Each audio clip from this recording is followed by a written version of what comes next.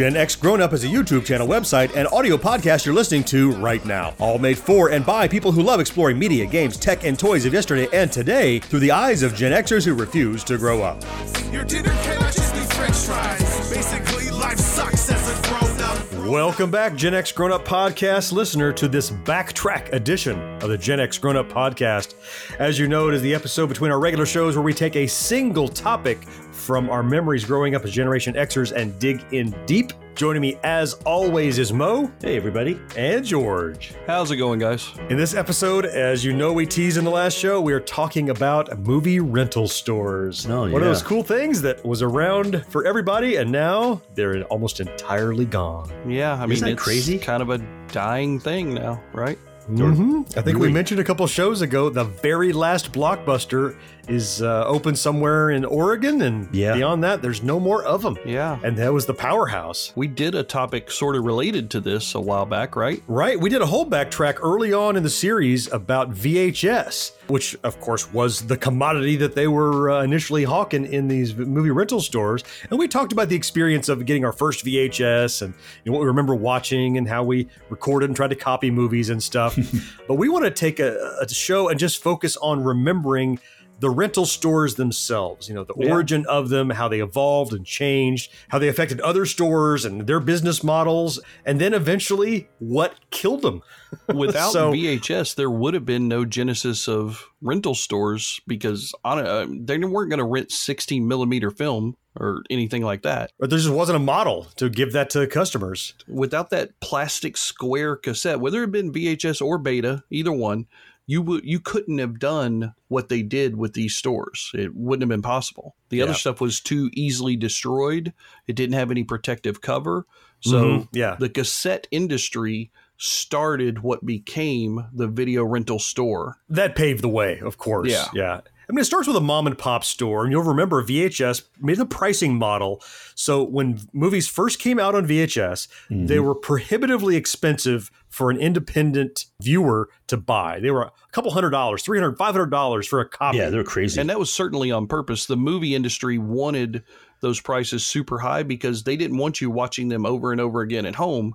They wanted you to go into the theater paying for a ticket after a ticket after a ticket, buying popcorn after popcorn after popcorn. That's what they wanted. So these little mom and pop stores started cropping up and saying, hey, we can afford to front the cost of buying these expensive tapes. And what we'll do is we'll start renting them out to individuals for a few bucks. We'll recoup our costs and help out. Well, turns out that was a phenomenal idea.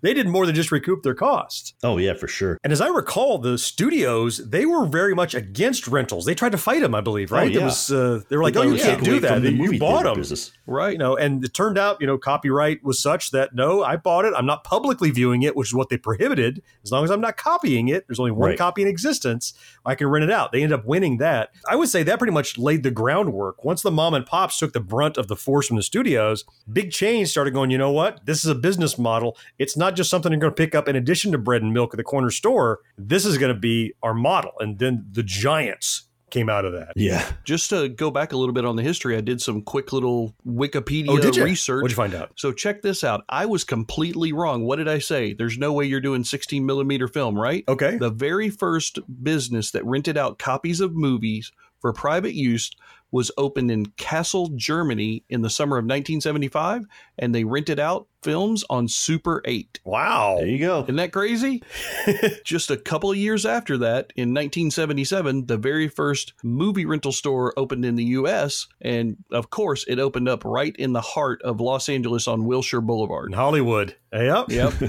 Of course. I don't know. I doubt that the guy in Los Angeles knew the guy in Germany, so, it's probably one of those shared global idea kind of situations. Maybe they're buddies. Yeah. But, but that just goes to show you how right around that time was when people started thinking, I'd like to watch this at home. He's like, this Super 8 rental in Germany is going great, pal, who lives in California. Maybe you want to kick it off over there.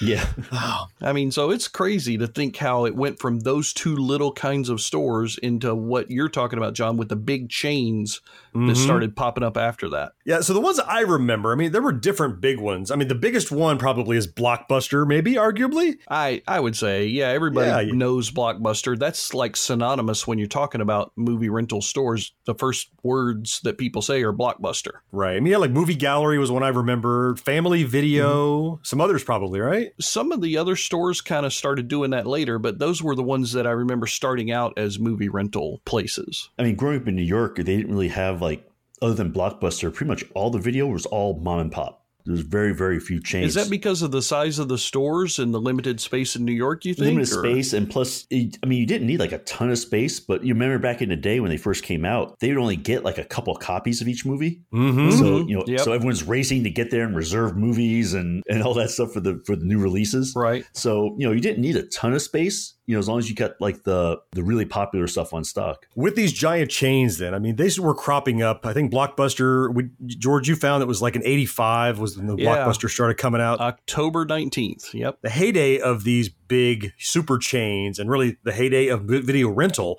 was kind of the mid to late 80s and most of the 90s, I guess.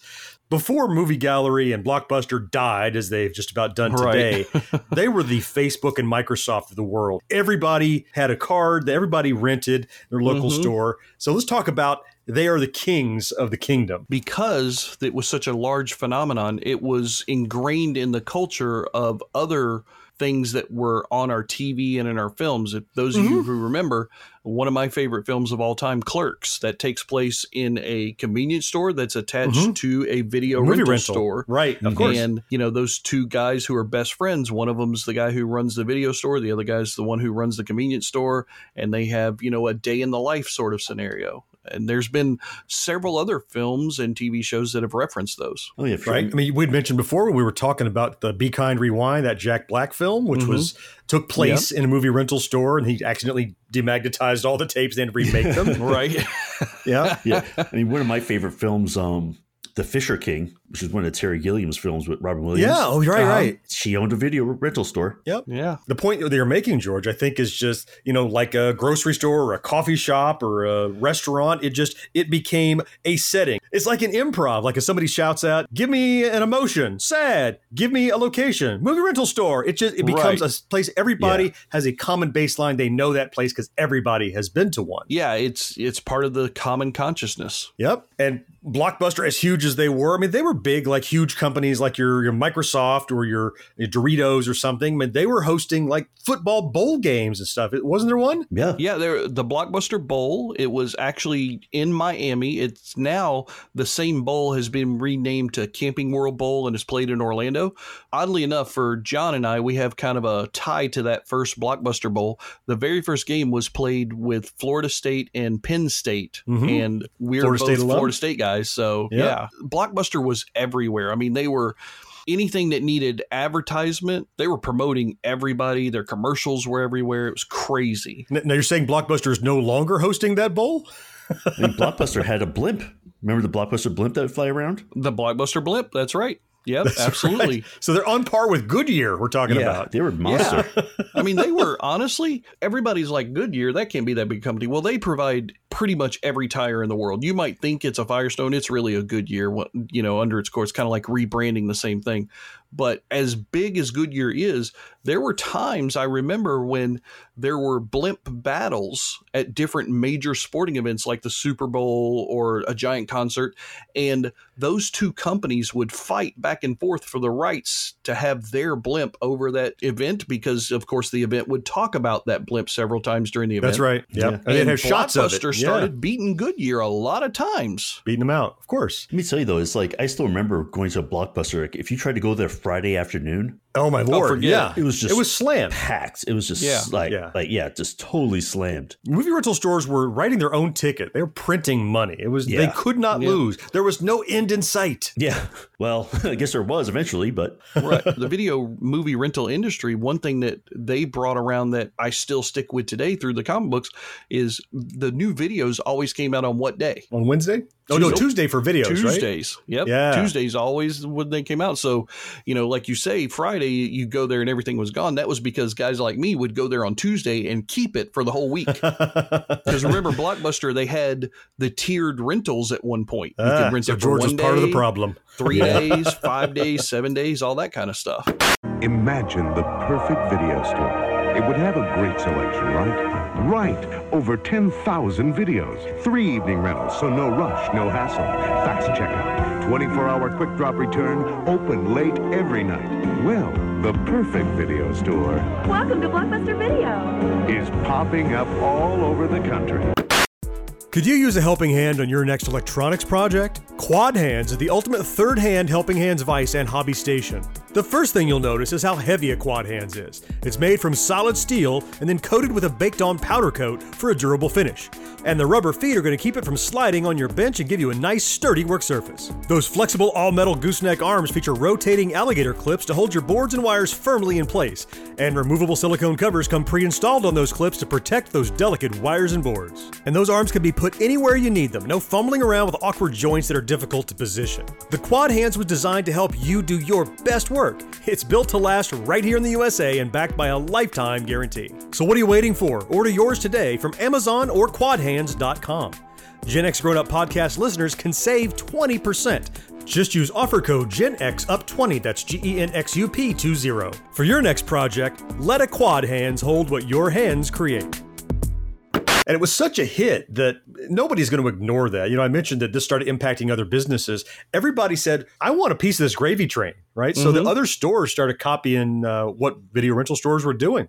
So if you went to your local, like record store, like a Turtles or they're renting videos. Yep. The grocery stores would start renting videos up in the front. You know, you're like, well, you can buy stamps, you can get your lottery tickets. Oh, and you can rent videos up here too. Yeah. Because it's like printing money. You buy one copy and you remonetize it over and over. I mean, we owned a grocery store and my dad was talking about wanting to rent movies at that store. We just ended up not being able to do it. That was even on his mind, and he couldn't press a button on anything other than a regular remote, let alone a VHS tape. They were everywhere. Well, let me tell you, one good thing that kind of came out of the whole video revolution was this from my family, because my mom is Korean. I have a lot of Korean relatives. You started seeing movie rental places for different cultures. Oh, good point. That's right. So New York actually would have a Korean movie video store. Never considered that. But of course, obviously they would. Right? Chinatown had Chinese ones, so you could rent movies in Chinese, which before that stuff just never existed. Yeah, and that makes sense because they were trying to serve that underserved market. They couldn't go to Blockbuster and find a Chinese language film on the Blockbuster shelf because Blockbuster was all about middle America. They could go to that local place that imported the stuff from Hong Kong or wherever and get the films for their culture. That's cool. Yeah. That's really neat. Yeah. Do you remember like going to the video rental store, which to me was similar to going to a bookstore? Because you go there without anything in mind and you would browse all the shelves and really it's like cover art caught your eye more than anything else. Or so-and-so was in this. Let's talk about that whole experience. Yeah. So we've set the stage. We've talked about, you know, how it started and how movies were expensive. And that's why these kind of spawned. And we got the giant mega chains. But let's get down to the nitty gritty. It is Friday afternoon. And you're like, I'm on the way home. I want to rent something. For me, before I even got there, sometimes you end up knowing a buddy down at the store. And I would call up and go, do you have any copies of Big Trouble in Little China? Do you have it? Or first, right now, there's no consideration of do you have it? It's all streaming. Right. Everybody has it. You can all watch the same movie on the planet at the same time if you want. But maybe they have it, maybe they don't. I'm going to watch something. You stop by the store, walk in the front door. What's our experience? What's it like? We had a local chain here in Tallahassee before we had the Blockbuster. So we had a chain called Video 21, which I never understood where the 21 part came in, but they had probably between 200 and 400 tapes in each store, about 3 or 4 stores around town. And I remember specifically there was one right next to our local grocery store, which was a Publix that my mom would shop in sometimes. She would go to Publix and she would just kind of let me walk over to the video store. And so I was hanging out in the video store much in the same way that I used to hang out in an arcade when we would go to the mall. And she would want to do her shopping there and she would leave me in the arcade. I was doing the same thing at the video rental store. I got to know the guys who worked there and the owners and the managers and everything. So they were really cool. They would keep stuff back behind the counter for me to make sure that I could rent it. I'm just like Mo. I remember heavily, though, being influenced by the box art. Those covers they could sell a really crappy movie just if they had a good box cover. With either creative or provocative or a crazy looking box art. You put an insane clown with a bloody axe and it might be the worst schlock ever. I'm like, ooh, I want to see what's up with the insane clown, you know? For me, it was all about martial arts films back in that era. Yeah, so, if you had a ninja jumping in across from one side or a throwing star, who's got a good pose and is a flame coming off his foot, maybe? Yeah, exactly. Sold. Yep. I didn't care what it was. I was renting it. You talked about your Video 21. You wonder if the 21 stood for the movies they had behind that beaded curtain. They did have one of those at rooms. And I was fascinated with that room because when you're under the adult age limit, right? You're kind of tell us why, George. Well, you're under the adult rental, which Video 21, but adult was 18. So I think you could probably rent at 18, but I'm not sure. You kind of walk over and they would always put a section near the beaded curtain that was nothing a young male would want to be in. Like it was the drama chick flick section next to the beaded curtain. So they knew we had no business in there looking at like 16 Candles or whatever John Hughes film had come out that week. But we would be over there like intensely studying it. And then you kind of start to side glance out the left of your eye to look over. The beads were, they were just separated enough to tease you, but not enough that you could really see anything. Every now and then you kind of like brush your shoulder against it, see if the clerk would hear the beads rattle or not. Man, it was like a little game of cat and mouse almost. I'll admit that I made a lot of slow walks between drama and documentary, accidentally peeking in between the beaded curtain. So now you're a huge documentary fan. It worked out. I love documentaries now, as it turns out. We've talked during the VHS episode that the thing that made VHS the clear winner was the porn industry. Yeah. And once they won, it was because of inexpensive distribution. And those video rental stores, now the big chains, they tended to always shy away from that or sometimes shy away from that. But the mom and pop stores, I would bet it's their bread and butter. Yeah, some of those are movies you might come back and rent again and again because you're not watching it for the plot. You guys correct me if I'm wrong. I'm fairly sure that Blockbuster didn't carry, they had a rule about not carrying anything with an X rating, which if I remember right, Urban Cowboy ran into some trouble about not being carried in Blockbuster. Yeah, there were a few films that were, art films or whatever that just got that rating for whatever reason that ended up getting negatively impacted because they wouldn't get carried. It's like an album with too much explicit lyrics not being carried in Walmart today. It's like, well, I might actually consider my artistic integrity to make sure that my media can be carried in the big chains. So they had influence back. Talking about the experience though of going into one of these places, like for me, it was, I could tell you how many times it was like I was married at a time and be like, hey, let's meet at the Blockbuster. Oh, really? If somebody was late, that was okay because you're browsing. You're browsing, so you don't really care if someone's a little bit late. You're not killing time. You always got something to do. Like I said, it's always kind of going in there. You have like the movie you really want, and then there's the movie you actually left with, right? Which was never usually the same thing. Yeah, true. And often I ended up with too many movies. It's like, well, I wanted to see this one. I wanted to see this movie, so I got it. But I'm like, oh, well, they got like if you rent 3, there's a deal. Or I ended up walking out with a stack of movies, maybe 5 movies, and I'm like, the weekend is only so long, and I ended up not watching everything I think I'm going to watch. And I remember too that the first Blockbuster that opened up here in Tallahassee, I remember it being set up in that very 80s neon garish style. Originally, they had the neon around the outside of the building. Very day kind of look like a cinema almost, right? Yeah, and they, all the props they're trying to invoke that feeling. Remember, they had the popcorn in the buckets that you could microwave when microwave popcorn was I was just about to say later thing. They really tried to invoke the theater experience. You could get Milk Duds, you could get popcorn, you could get snow caps, and all the stuff. I could get my goobers there. That was something I couldn't find stuff in a lot that of almost places. exclusively showed up at theaters. They would have in the front. Go, hey, you're going to watch a movie on your 13-inch CRT. You're going to want popcorn. That's right. So try to replicate the experience. Yeah, they did a really good job with that. When I worked in shoe stores and managed them, it was always the accessory sales is where the profit was, right? You'd sell the shoe and you make some money on that. But if you could sell the shoelaces, that was like a 90% profit margin. So they did the same thing with those snacks and stuff. It was crazy. Twizzlers and movie candy. Twizzlers were everywhere at Blockbuster. And what a no-brainer movie candy, because how much does snow caps cost at a theater? Well, it costs $17 for a box of snow caps. Right. So if they sell it, if they're your you're selling it for $3, you're like, what a bargain. Yeah. When really it's a 20-cent box of candy, but it feels so cheap there because I'm used to paying $5-6 for it. And because they had you in that mindset of movies and movie theaters and everything, you're walking in and you're like, well, I'd like some popcorn, but I don't want to have to mortgage my house. Oh, wait, it's only $4 a bucket. And it's really like 12 cents worth of popcorn. Of course, but it's cheaper than the movies. Of course. Absolutely. Right now, rent the movies of your choice for only $2 per movie per day. That's right, $2 per day. Hundreds to choose from, including Raging Bull, Ordinary People, Airplane, Coming Home, Fame, Superman the Movie, The Jazz Singer with Neil Diamond, or many other great movies on video at only $2 per movie per day. Where at the Warehouse? Why not see the movies of your choice at home tonight?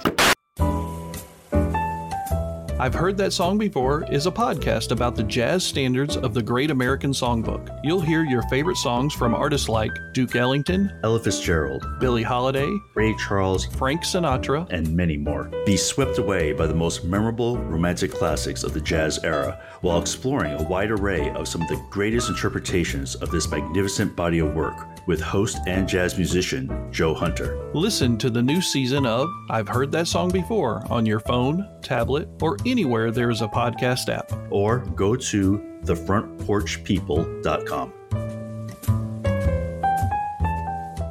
What about the bane of the movie renter's existence? Come back, rewind, return your movie. Yep. You're out looking for the next movie, and the guy goes, Hey, Mo, you didn't rewind this one. Again?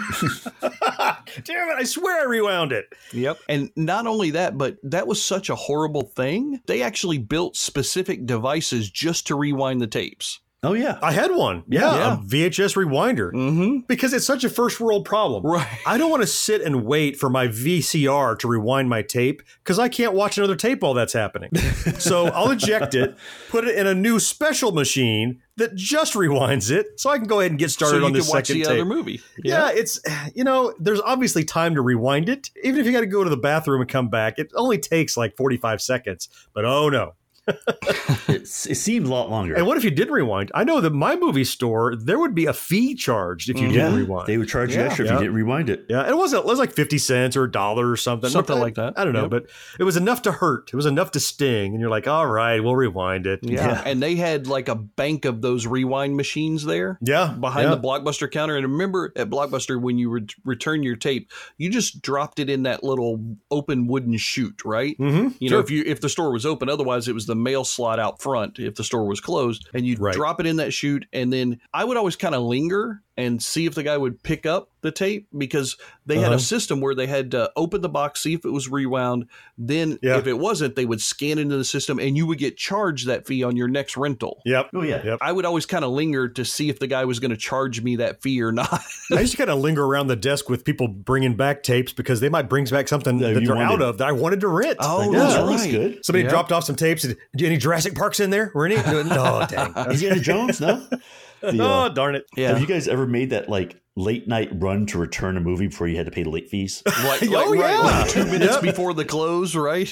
Yeah. I mean, when Blockbuster came with the Dropbox, that was like a lifesaver. But I can tell you, this would take like 2 o'clock in the morning. I wake up like, oh, crap. Yeah, that's right. Before they open. Because, as long as it was in there, they were okay, right? Yep. If it was in that return chute before they opened, it was good. Return chute. Man. Yeah. Because some of the fees for late fees were just stupid expensive. If my car had broken down, I'm sure I made a half a dozen boxer short, no shoes, T-shirt runs to the Blockbuster to make sure they were, it's 3 a.m. I'll make sure it's all through them in the slot. If it broke down, I'd have been out of luck. And some of them kind of priced themselves out of it too. Like the keeping it the extra day was cheaper than the return fee. Mm-hmm. The late return. I remember when that started happening. Yeah. And so I was just like, well, I know I'm not going to return it on time, but so I'll just keep it for an extra day. And so it only cost me $1, instead of the $2.50. You just say you're going to keep it. Yep. I had a friend that had a movie for so long, he just wound up buying it. It was just cheaper just to pay for it. His fees would have been like twice the amount of the tape. But the guy's like, look, just pay for the tape. They used to call you and go, hey, it's been a few days. You didn't bring this back. Yeah. That's what I was just thinking of. What about one of your favorite movies, John, Dodgeball? He's got a recording at the beginning of the movie when he's brushing his teeth with Yoo-Hoo, remember? Because he's just like a total slob. Yeah, of course. And he's brushing his teeth, and his answering machine is playing, and his answering machine's like, this is Video Rental Store. You got this porno tape title and this porno tape title and Mona Lisa Smile. And you're like, where's that come from? Like any good store model that's cranking in money hand over fist, expansion's going to begin. You're both going to make sure you can keep your market cornered, dodge, duck, dip, dive, and dodge to ensure that you are making the changes the market is changing. So these movie rental stores, they started to expand on what they were doing. So the first obvious one was, as VHS started slightly on the way out, DVD was rolling in. Yeah, they started to swap out, and you had your DVD section and your VHS section, and some people had one but not the other. I remember that vividly. You tended to pay a premium for a DVD at first, as I recall. They were to pay extra for DVDs. They were more expensive rentals, Yeah, so if you're upper class, that had a DVD player. Yeah, but the DVD, at least I'm sure the video rental stores really liked it because they really didn't wear out unless people just abused them. I think that's why you could charge the premium, because it was a clearer image. It wasn't going to be wrinkled. There was no rewinding. Yay! No rewinding. So the guys at Video One told me that one of the reasons why they charge more for DVDs, aside from the fact that they had to pay more to get the video in the store in the first place, they had to make up all those lost rewind and rental late fees and stuff. So they charge more for the DVDs because of the lost fees too. I remember once on, I think it's Think Geek, on their April Fool's Day, April 1st, they always make these fake products. I remember one year that they advertised a DVD rewinder. Oh, really? Oh, man. That's good. And you got to stop and think about it. You're like, wait a minute.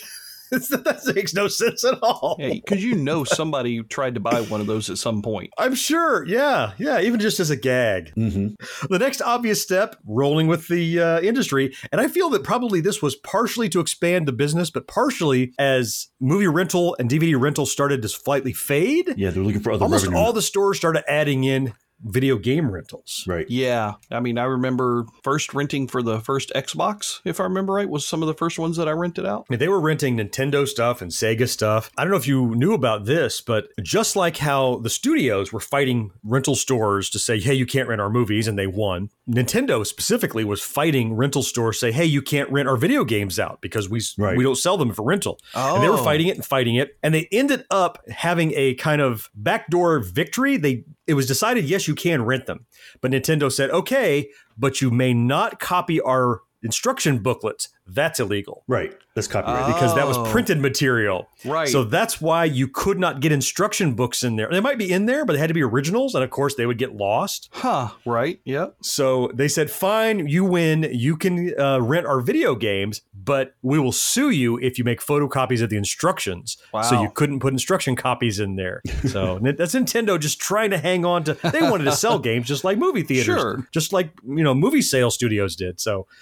But that was a little struggle they had. But I know I rented a lot of video games from there. Unlike movies, video games were always the cost they were. They cost $49, $59 for a video game. And if I wasn't sure it was going to be great, I'd like to try this stupid GameCube game, but I don't know if I want to go down to Toys R Us and pay for it. So I'll go up to the movie gallery and go, hey, for $3, $5, whatever, you can rent it for a week, and maybe you get everything you need out of it. That's a hell of a Corey system. All you got to get is 5 hours out of that thing.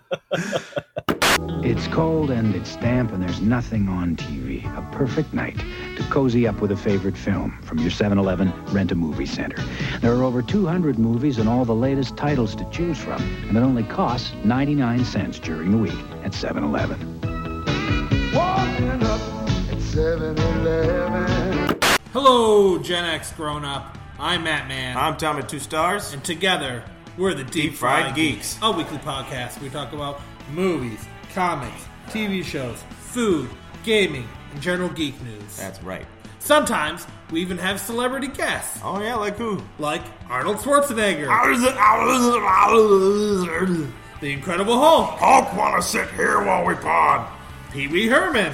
You guys are the funniest guys in the world. Christopher Walken. I've never been on a better podcast. I think I like it a lot. And Gollum from Lord of the Rings. So if you like Loudmouth, you guys are a little bit too awesome for your taste, but you know what? That's okay anyway. Then make sure you check us out anywhere where you listen to your podcasts. Keep calm and geek on.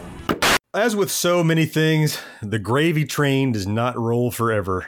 Heyday of the video rental store started to decline. And I think there were a lot of contributing factors. It wasn't just any one thing. Blockbuster totally missed the boat on the whole Netflix mailing in video thing, because Netflix came in out of nowhere, right? Yeah.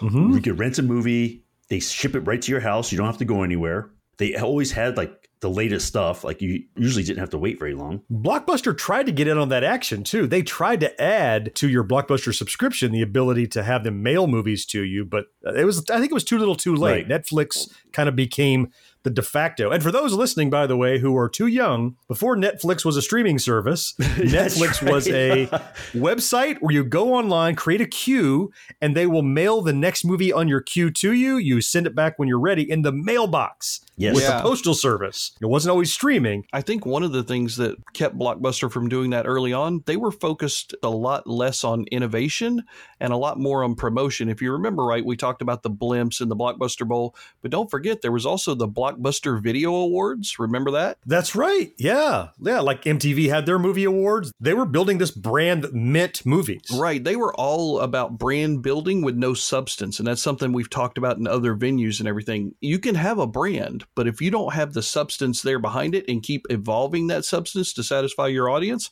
eventually what happened to Blockbuster is going to happen to you. Mm-hmm. I think it was definitely one of those cases where they just thought they were too big to fail. Like, I mean, they were everywhere, right? And they were making money like on no one's business. So they were never thinking like, oh, we need to innovate to stay on top of things, you know? I think you're right. I mean, and we keep saying Blockbuster, but I mean, we're talking in the larger term. We're using Blockbuster as a, like Kleenex means tissue and Xerox means photocopier. We're talking about the industry when we say Blockbuster. Well, it's Movie Gallery and your Video 21s and Family Video, right? So Blockbuster was the only thing that could prop up the innovation of the industry, if you think about it, because after the initial figuring out of we can buy a videotape and rent that videotape out enough times and make a profit, after you're past that part of the business model, the only innovation, the way it could happen is if you have deep enough coffers. Well, the mom and pop stores, even the Video 21 little could never have done that. They can't, they don't have the wherewithal to do that. The Blockbusters and the Turtles and the movie galleries, those are kind of the chains that have to do that sort of thing. And they just simply didn't. I think they were all looking at Blockbuster. Those big chains would have had to have been the ones that made the turns and adjusted the market. Everyone else would have followed if there was money in it. I think, Mo, you're right. They just figured, you know what? The gravy train's going to roll forever. No problem. Well, and Blockbuster even tried to counter Netflix a little bit with some of their advertising, if you remember right. Like, there was ads that said, do you really want to just put your DVD in a mailbox? What's going to happen to it? It had like a little thief hamburger guy stealing it out of the commercial. Yeah. Don't you want to come down and see your smiling Blockbuster neighborhood employee and, big, look at They were trying to solve problems that didn't exist. Yep, exactly. And like, as it turns out, that was incredibly convenient. Yeah. And I know I don't want to drive up to the store. I want to just let it come to me. And when Netflix wasn't the only competitor they had to market, I mean, later on, they had Redbox, right? And that was a huge innovation that's still there. I still see those in Walmart today. Yeah, they're still around. That's like instantaneous Netflix. You just walk up and say you want it, and wait for it. It pops it out of the box, instant. Yeah, I mean, the only difference is Netflix sends it to your home. Redbox, it's while you're at your local grocery store or Walmart or wherever. So they're both super convenient. You put those two things together, those are kind of like the last nails in the coffin, really, of the movie rental store industry. As things were dying in the early 2000s, I will say that I was a notorious vulture picking at the bones of the dying movie rental storehouses. I love the clearance sales. Going out of business. Right. Everything in this bin, $1. And this is before streaming or big enough hard drives that you could digitize. My video library just ballooned out of control because a movie that you just vaguely wanted, it's like, I might watch that someday. It's $1. All right. Right. They would have bins and bins and bins of stuff, not just movies. You could pick up used video games for next to nothing. Sure. $3.99, $2.99 for a game that was $50 new. And I used to love, like, another one's going out of business. Get in the car. It's going to be a fun day. Right. That was a whole last CPR gasp, but you knew it wasn't going to come off that operating table. It was done at that point. Yeah, everybody was liquidating. And what are they going to do? It's not like other stores are starting up that's going to buy their used inventory. All they can do is sell it to the public. You know what I bought the most of on the clearance sales at Blockbuster? What'd you buy? The candy and popcorn. They were dropping that stuff for like $0.25 a piece. It was ridiculous. Yeah, like the guys at the counter, they knew they didn't have jobs for another week, so they didn't care. They were just like, what do you got in your pocket? You got $1? All right, take 20 boxes of Twizzlers. There you go. Everything's 25% off, 50% off, 75% off. Come on in. Everything had to go. You want the shelf to go with it? Take it too. We don't care. They would sell those too. Yeah. So that was the other thing too, is just how quickly Blockbuster just disappeared. I mean, it was fast. It seemed like overnight. Almost as quickly as they jumped on the scene, they were gone, right? Yeah, so it seems like. Kind of thinned a little, and you see one close, and then there's like, is there one left? Yeah. And I would visit another city, and I'd go, oh my God, they have a Blockbuster. There's still one open. They went from on every corner like a Starbucks to seeing them. It's like, oh, Jackalope. I didn't think they were still around. Yeah, and I guess, we started off with this talking about that they're dead. They're still technically, at the time of this recording, I believe there's 1 or 3 left. I'm not sure. One more. There's one left. Only one left. There's still one more. So the Alaska two in Alaska closed. Okay. Yep. Yeah. So the one left is in Oregon? One left in Oregon. Right? Yep. Man, that's right. They started in Texas and they're going to end in Oregon. That's just crazy. Yeah, I don't see another one opening. I think you're right. Bull Durham, Pet Cemetery, 49 cents every day. Only at Music Plus. Honey, I Shrunk the Kids, Big, 49 cents every day. Only at Music Plus. Mississippi Burning, Skin Deep, 49 cents every day. Only at Music Plus. Blockbuster may have died, but those of us who are nostalgia nerds, as I like to say, guilty, we have kind of driven new industries to come back. We talk about there are now album stores that are selling old vinyl LPs because when we were growing up, we loved vinyl LPs. Well, that same sort of thing is starting to happen with these video rental stores. There are now new takes and fresh examples of the video rental store popping up in cities all across the country. Here in Tallahassee, there's one called the Cap City Video Lounge. What they do is they have video rentals just like your traditional Blockbuster. You can go and rent VHS, you can go and rent DVD. But then they also have a big screen with a projector and a small, I think it's 30-seat theater style setup. Every now and then they have special events where they run 2 or 3 movies back to back and play them of certain genres. Like they had a RoboCop night where they played 2 or 3 of the RoboCop movies. And they've had a Freddy Krueger night where they played some of the Nightmare on Elm Street stuff. Those kinds of things are starting to become a little bit more popular, and they're starting to gain a certain cachet, so to speak. Hipsters love this sort of thing. Yeah. It makes them feel like they're dignified if they can enjoy old stuff. Yeah, not surprised. I'm not going to say it's ever going to rival the breadth or the size of Blockbuster, but I think it's definitely going to find a niche in certain cities as somebody takes a chance and says, I remember going to Video 21 or I remember going to Blockbuster. I wish I could do that again with my friends. And that's kind of the feel that these places seem to go for. Interesting. Now that video rental stores are pretty much all gone, I mean, it's changed dramatically, the experience. I haven't walked into one in probably 15 years is the last time I went to one. And frankly, it was a clearance sale. I wasn't there to rent anything. I was going to another clearance sale. But for many people who might be listening to this who have never been in a movie rental store, it's really just important. The reason we do these backtracks in general is to kind of preserve and remember what it's like and how it's changed. I'm interested in hearing what you guys think, but I think the video experience as a whole has improved for the advent of digital. Oh, absolutely. It's easier access. It's less expensive. While you may miss out on the experience, I'm using air quotes here, of going to a movie rental store, I would argue that experience is probably something that's not that positive, and I don't mind getting rid of it. We got to see some great films. We got to enjoy that cool box art. We got to brush up against the beaded curtain. But all in all, the ability to consume cool content has actually improved as we moved along rather than losing. What would you say? You agree, disagree? Yeah, no, I agree with you, except on one point, which is that it's kind of like, to me, it's kind of like the whole thing like buying a book at Barnes & Nobles versus Amazon. I used to spend hours in bookstores discovering new titles I didn't care, wouldn't have normally picked up, that kind of thing. Because as you're browsing, you kind of look at something, you can pick it up, look at it. And we used to do the same thing in the video store, right? When you didn't have something particular you wanted. You're right. Sure. Yeah. You could browse and you probably discover something you wouldn't have discovered before. But now, unless Netflix says, here's another movie you might like, which may or may not be true. Right. That's the only part I think is missing. But I do agree that overall, though, I think the video experience today is much, much better. It's a little bit like the evolution of the car industry. If you were around, which none of us were, when the first Model T was brought off the assembly line, to those people who grew up with that, that was the space vehicle of its time. That was like, wow, you don't have to have a horse and a buggy and all, this thing drives itself. You just steer it and spin a crank to get it going. Compare that to, like, say, an electric hybrid car today or whatever's going to come out in the next year. It's a completely different experience, and you wouldn't have the experience that you have now if you hadn't had that. There would be no Netflix. There would be no online streaming if it weren't for the video store rental industry that started all those years ago. Nobody would have been thinking along those lines of people being allowed to consume the content in the privacy of their own home. Just like with the Model T Ford, you wouldn't have your latest Tesla auto company if it wasn't for Henry Ford. Right. It was a place to start, but I agree that it's completely a million times better now. I can still look back on it fondly.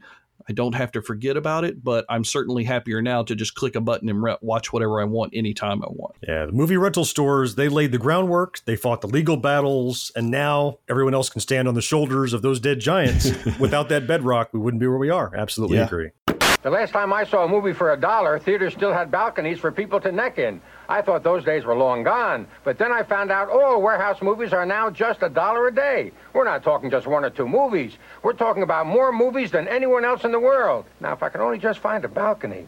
If anything in this episode has piqued your interest, we've put links in the show notes you can click on to find out more. Catch up on past shows and be alerted every week when a new one drops by subscribing to us in Google Play, Stitcher, Pocket Cast, TuneIn, iTunes, or wherever you like to listen. While in iTunes, take a second to rate and review the show. And if you have a friend who isn't yet listening, why not? Tell them about us. They'll thank you later. We'd love to hear from our 4th listener, so email your thoughts, suggestions, questions, ideas, or complaints on this or any other episode to podcast@genxgrownup.com. And finally, Gen X Grown Up is so much more than just this podcast. You can also find our video content on YouTube or explore our entire body of work on our website at genxgrownup.com. That is about going to wrap it up for our backtrack look at movie rental stores. Before we go, we talked about how we picked at the carcass of the movie rental stores and we got all of our cheap discount VHS and DVDs. And now, in this world of video streaming, I want to ask you guys, what's the last time that either of you watched a physical VHS? And then, when's the last time you watched a physical DVD? George? The last time? Wow. You remember even? Yeah. I can tell you. That speaks volumes. The last time that I watched a physical VHS tape was the VHS tape from my wedding. So that's 15 years. Wow, so not even a film. Yeah, I mean... Okay, so over a decade and a half. DVD. You watch any DVDs anymore? I don't really. I still have both VHS tapes, not just the wedding one, but I have, like, my wife was a big fan of the Disney VHS when they would, they would send them out to your home and you would keep them or send them back. Oh, sure. So she still has a ton of those. We still have them. Those have a big aftermarket too. Yeah, so. DVDs I probably have, I don't know, maybe 100 still laying around here and there. I think, if I'm honest, probably about 10 years ago, I think I remember taking DVDs. No, you know what? 5 years ago. I remember the current place that I'm working at, I took my Public Domain Sin City DVD and watched it at work because I couldn't stream anything on my work computer, but I can pop a DVD in the drive and watch that during lunch. So you can watch it physical. That's probably the last time I did. For me, I haven't watched a VHS in, I don't know how long. I mean, probably longer than your 15 years, George. And I have purchased DVDs in the recent past, but I haven't watched a DVD. It's like I purchased the old classic Pac-Man Saturday morning TV show, the cartoon, right. but I didn't watch it. I threw it in the computer, I ripped it, put it in the library, threw it in the closet. Wow. Yep. So it's a medium by which I'll grab things that I can't stream, but I haven't watched a DVD in at least a decade, at least. So how about you, Mo? God, it's been a while. I can tell you that speaks volumes. I mean, I can tell you the last VHS tape I ever bought, which actually, reason why I remember this is because I only bought it like a year ago. Oh, you're not going to say my wedding VHS tape, are you? Oh, yeah, that one too. Okay. But yeah, that's public domain. It was. I was in a thrift store and they had an unopened VHS copy of The Matrix. Oh wow! And it was like it was like $3. And you picking it up for a collector's item or something? Yeah, I just picked it up. It's on my shelf. I still haven't opened it. I'm assuming it works. You know, I was like thinking, Okay. that was a cool It's more movie. of a prop than a VHS. And that movie came Right. out Yeah, long enough ago that it came out on videotape. Yeah, It 99 didn't just was come out when on that DVD. came out. Yeah. Okay, that's pretty much near the Yeah. end. All right, guys. Well, thanks for walking down memory lane with me on movie rental Oh, yeah, always stores. fun, man. George, thanks for being here. Yes, sir. Mo, I sure appreciate you. Oh, no problem, man. And fourth listener, thanks for going along on the ride with us. We will talk to you next time. Bye-bye. See you guys. Bye, everybody. No life, no fun. Don't you know that you're a grown up? No games, no puns. Basically, life sucks as a grown up. This podcast is an affiliate of the GWW Radio Network. Visit Geeks Worldwide at thegww.com for news, reviews, and opinions on video games, comics, TV, cosplay, and more. If you're doing, the hell do you call it? God damn my brain today. What is it called? Just normal day in life stuff. Comedy right? where people shout out something. What's the ad-lib comedy where people shout? A situation? No, give me a situation. Give me a scenario? Sitcom? A scenario? Sitcom? Scenario? A locale? No, you go to a club and it's a kind of comedy where people say, "Give me a Improv? person." Give me improv. That's it. Okay. Okay. Oh, okay. Now I can get back into that. Okay, And there's our Easter egg. Ah, damn, it's always me. 3, 2. What was it like to be there for historical sports moments and unforgettable performances? To be behind the scenes? On Pressbox Access, you'll hear from me, Todd Jones, and other sports writers about their experiences with the greatest athletes, coaches, and sports events of the past half century. We'll share some stories behind the stories, some big, some small, and some we've only told each other. Let us buy you around on Pressbox Access.